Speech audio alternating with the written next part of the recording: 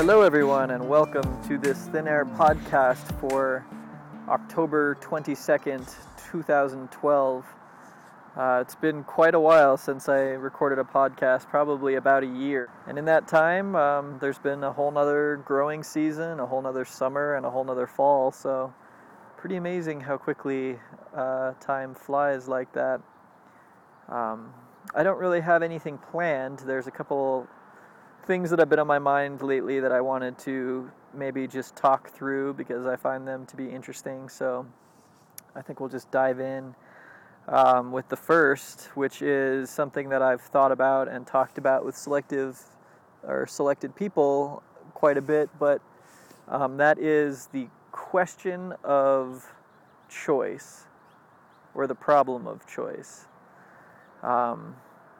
My stance on this take, and this has been from, my lifetime of both experiencing and exploring, but my stance on the matter is that choice is an illusion, just like time is an illusion, or any of these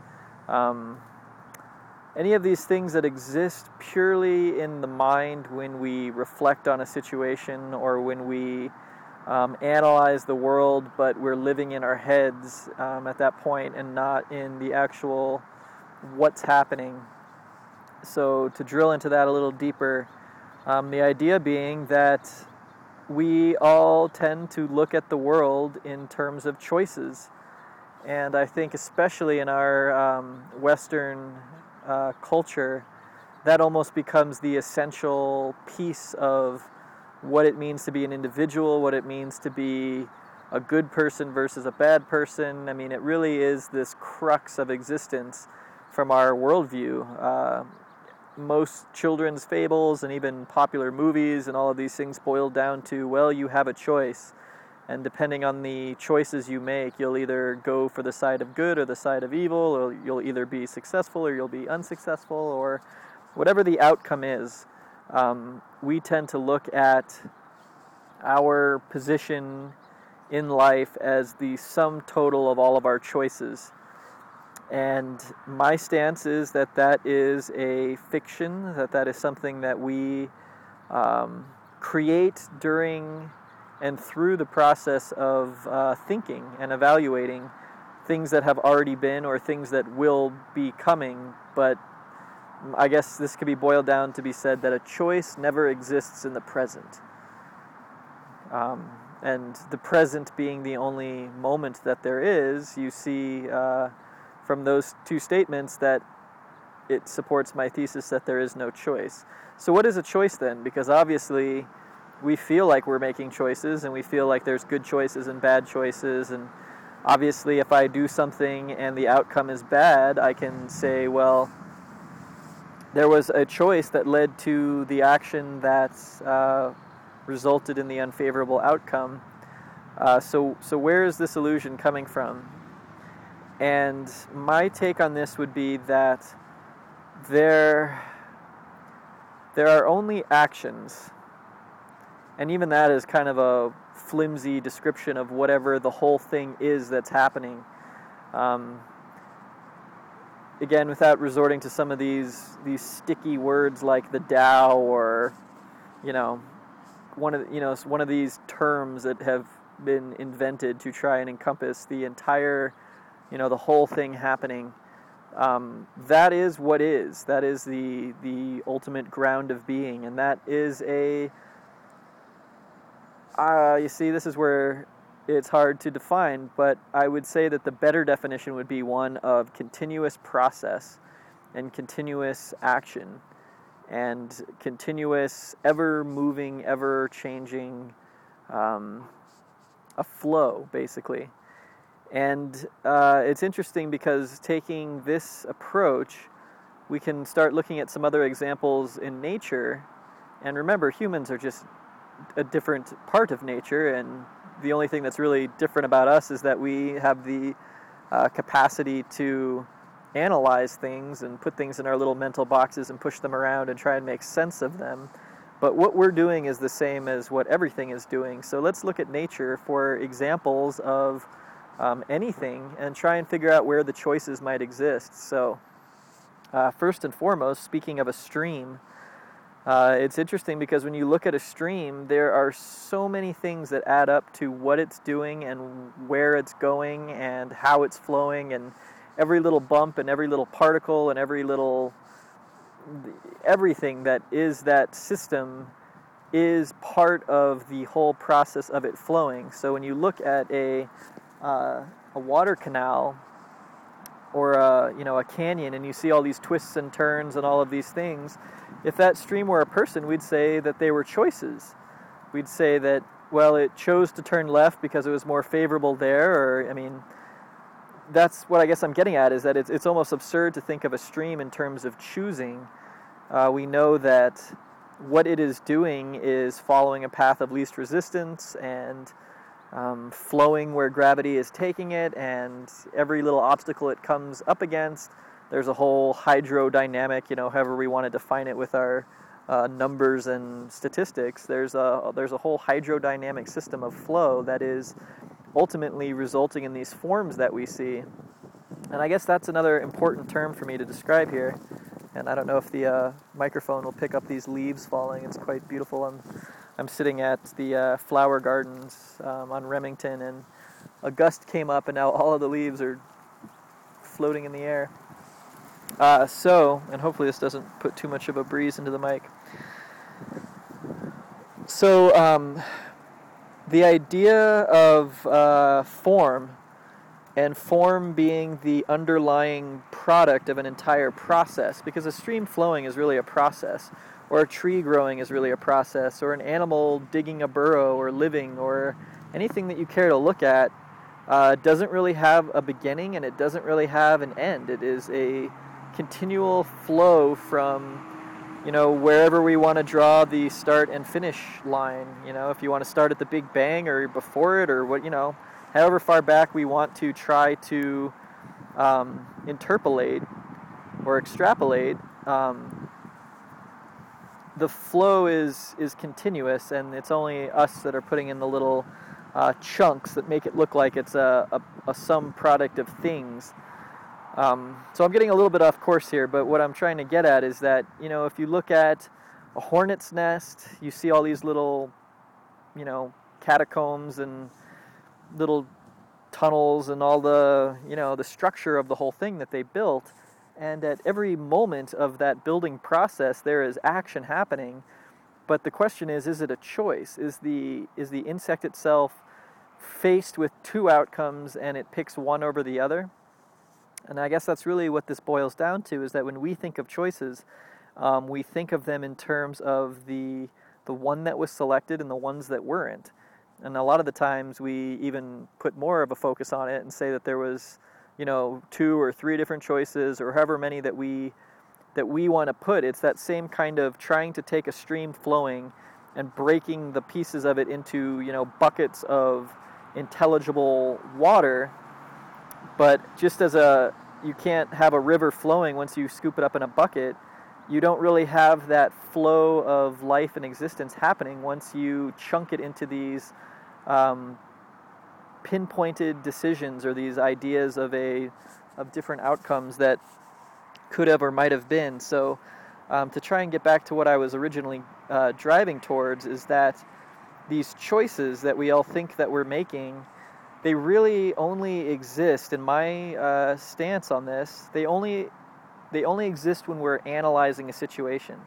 And that situation is never the one that's actually happening. For example, and this is where, the choice problem gets fun, is because you can sit there and you can, look at an object and say, well, I have the choice to either pick that up or not. I'm holding a clenched fist, and I encourage you to do this as well. Clench your fist, and that fist is eventually going to open at a moment of your action. And sitting here, I'm thinking about, well, when that happens, it will be because I chose to do it. But in the moment that it's actually happening, it's just the happening. And so now that now I've opened my hand, and looking at this, I saw the choice coming, and then the hand opened, and now I'm looking back and I say that I've made the choice. But in the actual thing happening, there's just, I don't know if that's a choice. It's it obviously happens at the moment that my brain sends a signal. But the argument that I'm making here is that it's not a yes or a no at the same time, I guess. I think that's the tricky part about choices, is that people tend to think of both outcomes as being real. That, I went to school in Colorado, and because of that, the life that I could have had in California or wherever else I might have gone to school that I could have chosen to go, isn't happening. But that is where people create these alter possible worlds that, drive them crazy. Should I have married this person? Should I have done this? Should I have, bought this car over that car? Whatever it might be, that we live with these other outcomes in our heads that are not, to get back to the fist, once that fist is open, in my thinking about it, I now see that it's open, but I'm carrying with me the concept that it was once closed, and that if I hadn't opened it, it still could be closed. Yet there's only the open hand. Incidentally, another little fun problem is, okay, so here's a fist. I define that as a fist, as a thing. And then once I open my hand, where did the fist go? These all just get back to problems of language and thinking and putting things in these boxes, but and that's a little off topic, but it's something fun to consider. So let me try and get back to making a point, if any, because I think this comes up a lot, and I think that people are constantly almost crazy with making choices, and more than making choices, making good choices. And my thing that I would offer is to maybe start thinking of your life and the things that you do not in terms of choices that you're making as much as actions that you're taking. And that might sound, again, like splitting metaphysical boxes or being, caught up in semantics and definitions, but I think that when you take that position, it makes your life more enjoyable, because a choice is sticky. A choice always carries with it an outcome that didn't happen, or outcomes that are to happen but might not, but it's got this stickiness to it, this living with your foot in more than one place and time. And when you stop thinking in that way and start thinking in terms of actions, all of that goes away, and you become light, and the things that you're doing are the product of you and who you are, and the stimulus that you're constantly feeling and moving. I think the reason why I decided to do this today was because I finished a project yesterday, and I was really excited because I've been working on it for a long time. And so this morning I was going to spend a little time for myself and maybe take my guitar up on top of Horsetooth Mountain or Horsetooth Reservoir and record a song. And pretty quickly I realized that I had no idea where my car keys were, and I searched and couldn't find them. So I found myself walking my bike. All of my plans pretty much had fallen apart. I couldn't bring my guitar or any of the other things that I wanted to, and I found myself basically stuck because I had some conceptions of what I was going to, what my choices were for today, and I was balancing them all against this array of responsibility and things that needed to get done and time management and this whole thing, and trying to make the best choices for the day. And I found myself really kind of stuck at a point where I didn't know what to do. I couldn't flow on. And this gets back to one of the essential pieces of Zen training, is that a Zen monk or a Zen person, one of the things that is characteristic of their personality is that they never get stuck, that they're always just flowing on, that you could walk up to some Zen master and just, shout in his face, and he, without having to think about it, you'd never catch him off guard. He'd always just be flowing right back at you.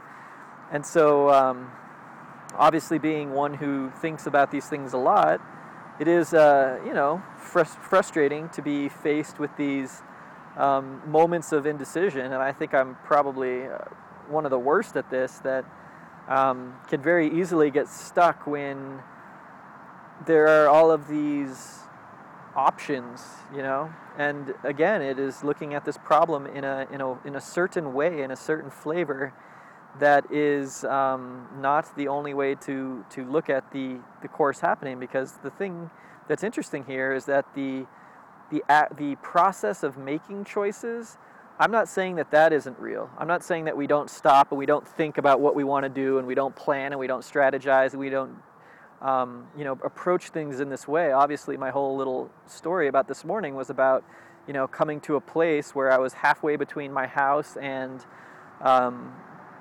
some places that I could be going, and I got this moment of analytical pushing things around, and there came a point where all of the choosing and all of the thinking really just kind of disintegrated into the action happening.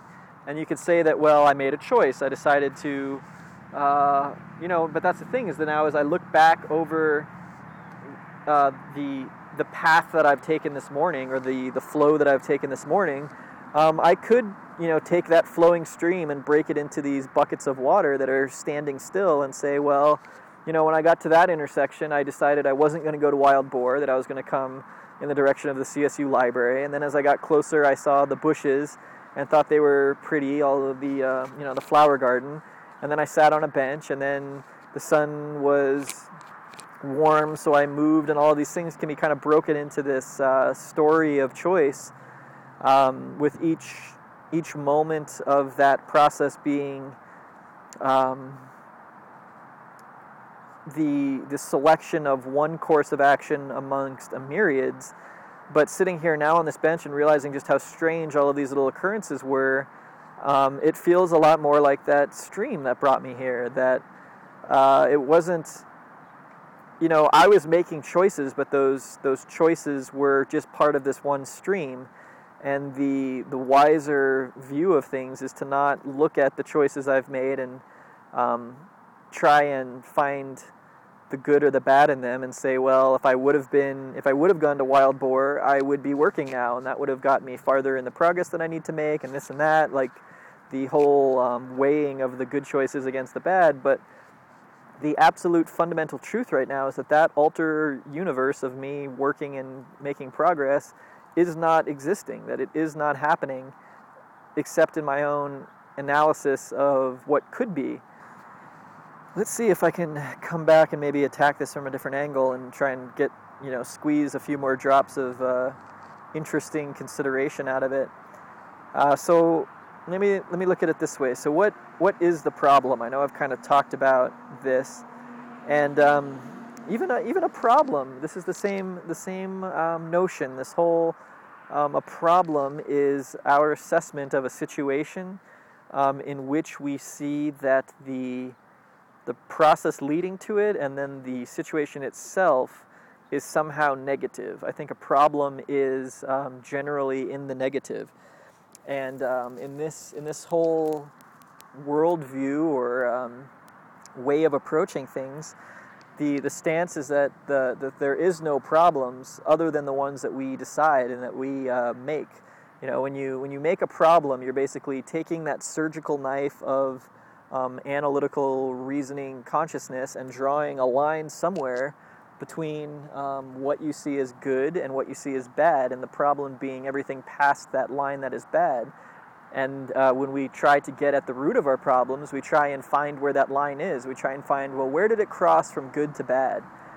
And we look at things in terms of these, again, our way of looking at a system, a flowing system, is this is perfect. All right, this is cool. I think this will be a fruitful line of thought. So let's take anything. Here's the thing, that when humans think, the only way to think, because you can only think of one thing at once. I mean, the word thing and the word think are almost identical. And a thing, as Alan Watts says, a thing is a think. It's a unit of thought, right? So you always are having these thoughts in this strand of think. And because of that, because we have to break things, or, not... See then, I mean, even there, things. I'm talking about everything. I'm talking about the whole... again, words, the Tao, the flow, the universe, the whatever you want to term it, this whole undifferentiated sea of existence and being and doing and happening. And in order to think about it, I have to thing it. I have to break it into chunks so that my mind can, analyze one and move it, and then analyze another and move it. And this gets back to calculus. Calculus is our way of taking something like a curve, and in order to think about it, we have to thing it. And so calculus is the process of breaking curves into points.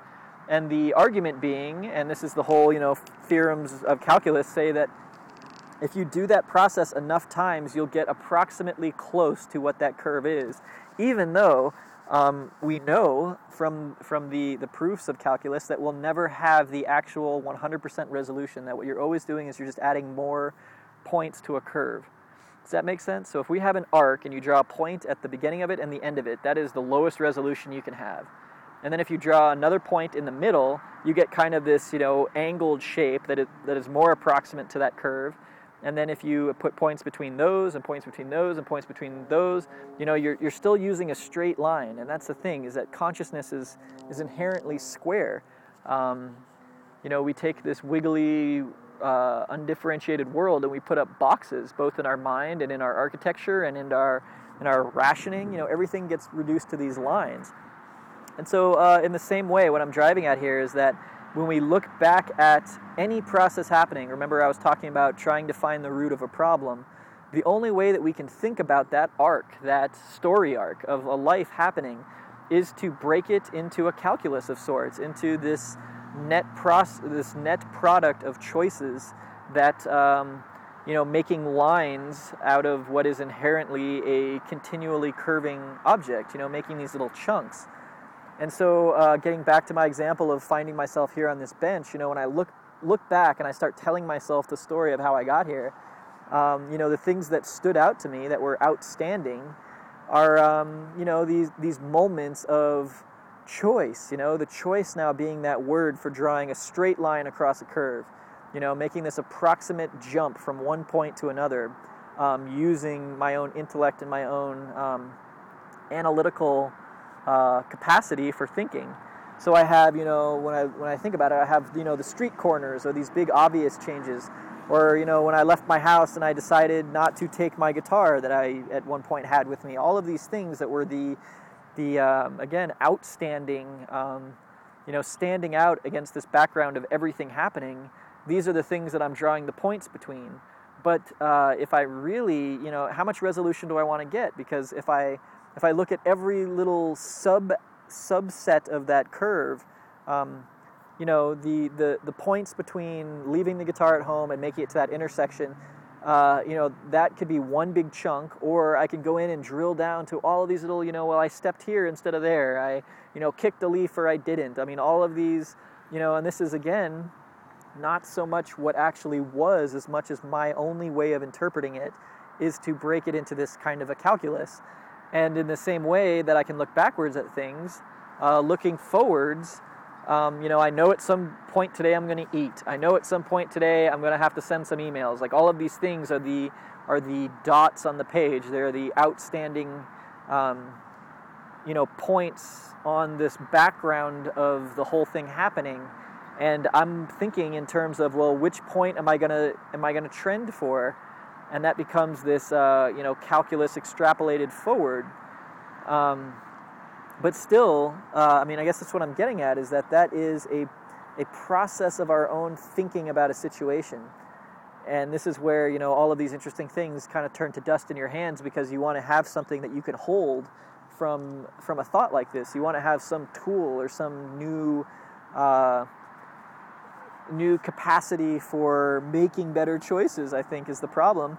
I think that is the problem a lot of the times, is that we put up these straw men and knock them down with this great reasoning, but the reasoning itself is always trying to come back up on itself. The reasoning is trying to reason and contain itself, and that's why ultimately, no matter what point you're driving at, no matter what theory or theorem or whatever it is that you're trying to come up against, you're never going to be able to do it, because you're using a tool to try and define the tool itself. Just like a chisel can't chisel itself. The mold itself can't become become itself. The mold can't be a mold of itself, I guess. So what's my point? I don't think I have one. I just think it's fun thinking and talking about these things, and especially this idea of choices, because if you think about how you think, and if you listen to how people talk, and if you listen to the way people present the whole world to you, starting from being a little kid, as far down the line as you want to go, the whole thing is presented to us in terms of this calculus, in terms of these, little Johnny, make good choices. You're going outside to play, make good choices. Don't do anything that's going to get you hurt, or, don't make bad choices that are going to lead to bad outcomes. And all the way up through, everything, our political process of choosing a candidate, and the way we dress, and the styles that we go for, and the whole world is presented to us in this culture. That's the thing. It's not every culture, but it's our culture in a big way. Everything is put on us as you are an independent action or an independent agent, and the capacity you have first and foremost is one to make choices. And that is the crux of a human existence, is these choices. And so I just offer this to you as food for thought, because if you start to look at things in this broader sense, and I think really to do this justice, I'm going to need some sort of a conclusion. So let me take all the stuff that I've just said and maybe put it in some better packaging. Things I've said before earlier, but just ways that this can be distilled down to the most essential form that you can take with you as you go through this culture and make your choices. So in summary, my argument is that choices are a product of the mind, that they are a product of our own analysis, and that a choice always exists in our minds, and therefore it's always existing in the past or projected into the future. But choices, as we tend to think of them, do not exist in the present. You can't make a choice in the present, put it that way. You can act, you can move, you're constantly moving, you're constantly in action. That's the idea, is that even though there is this component of, your actions are based on this whole, computer that's constantly ticking away in your head, that's, churning through these different probabilities and outcomes and this whole thing, that don't confuse what's going on in the head for what's going on in the process happening. So yeah, I don't know. That's interesting. Well, I guess put it this way, because I can't. That's the thing, is I don't think I'm trying to argue that people don't sit there and think about what they want to do and then do something. But the point that I'm getting at is that something will always happen, and that something is unstoppable. That is the flow of this river that we are all not just floating along on, but we actually are the river itself. And so the stickiness of the choosing is part of the way that we think, and it's part of the way that we're conditioned, and it's part of that stream. I mean, you can almost think of it as the little rocks in the stream, or when you drop a coin into like a Plinko board with all the little nails, and it's kind of bumbling its way and kind of taking that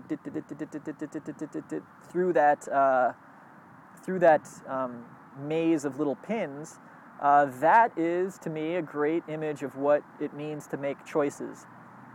But the other way to look at it is that once you let go of that coin, once that coin is in motion, and that coin really has always been in motion. Before it was a coin, it was materials in a rock, and it was moving, and it became a coin, and then it was in your hand, and then it dropped, and then it went through this Plinko board. Like, the whole thing is one process happening. And that coin is not making a choice at each intersection.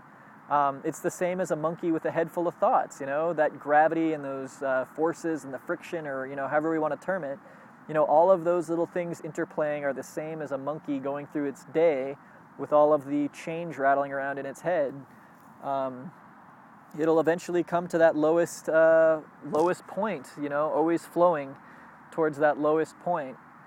But the process that got it there is it's your choice how you want to look at it. So I'll leave that. It's your choice to choose, but you don't have to. that was fun. That was a fun little excursion into, again, using thoughts and thinking to try to prove the fault in thoughts and thinking will always get you, it'll take you down rabbit holes, and then you'll find that you never really left. So I'll leave it at that, and I will pick up next time with another Thin Air podcast. So thank you for letting me invade your head, and until next time.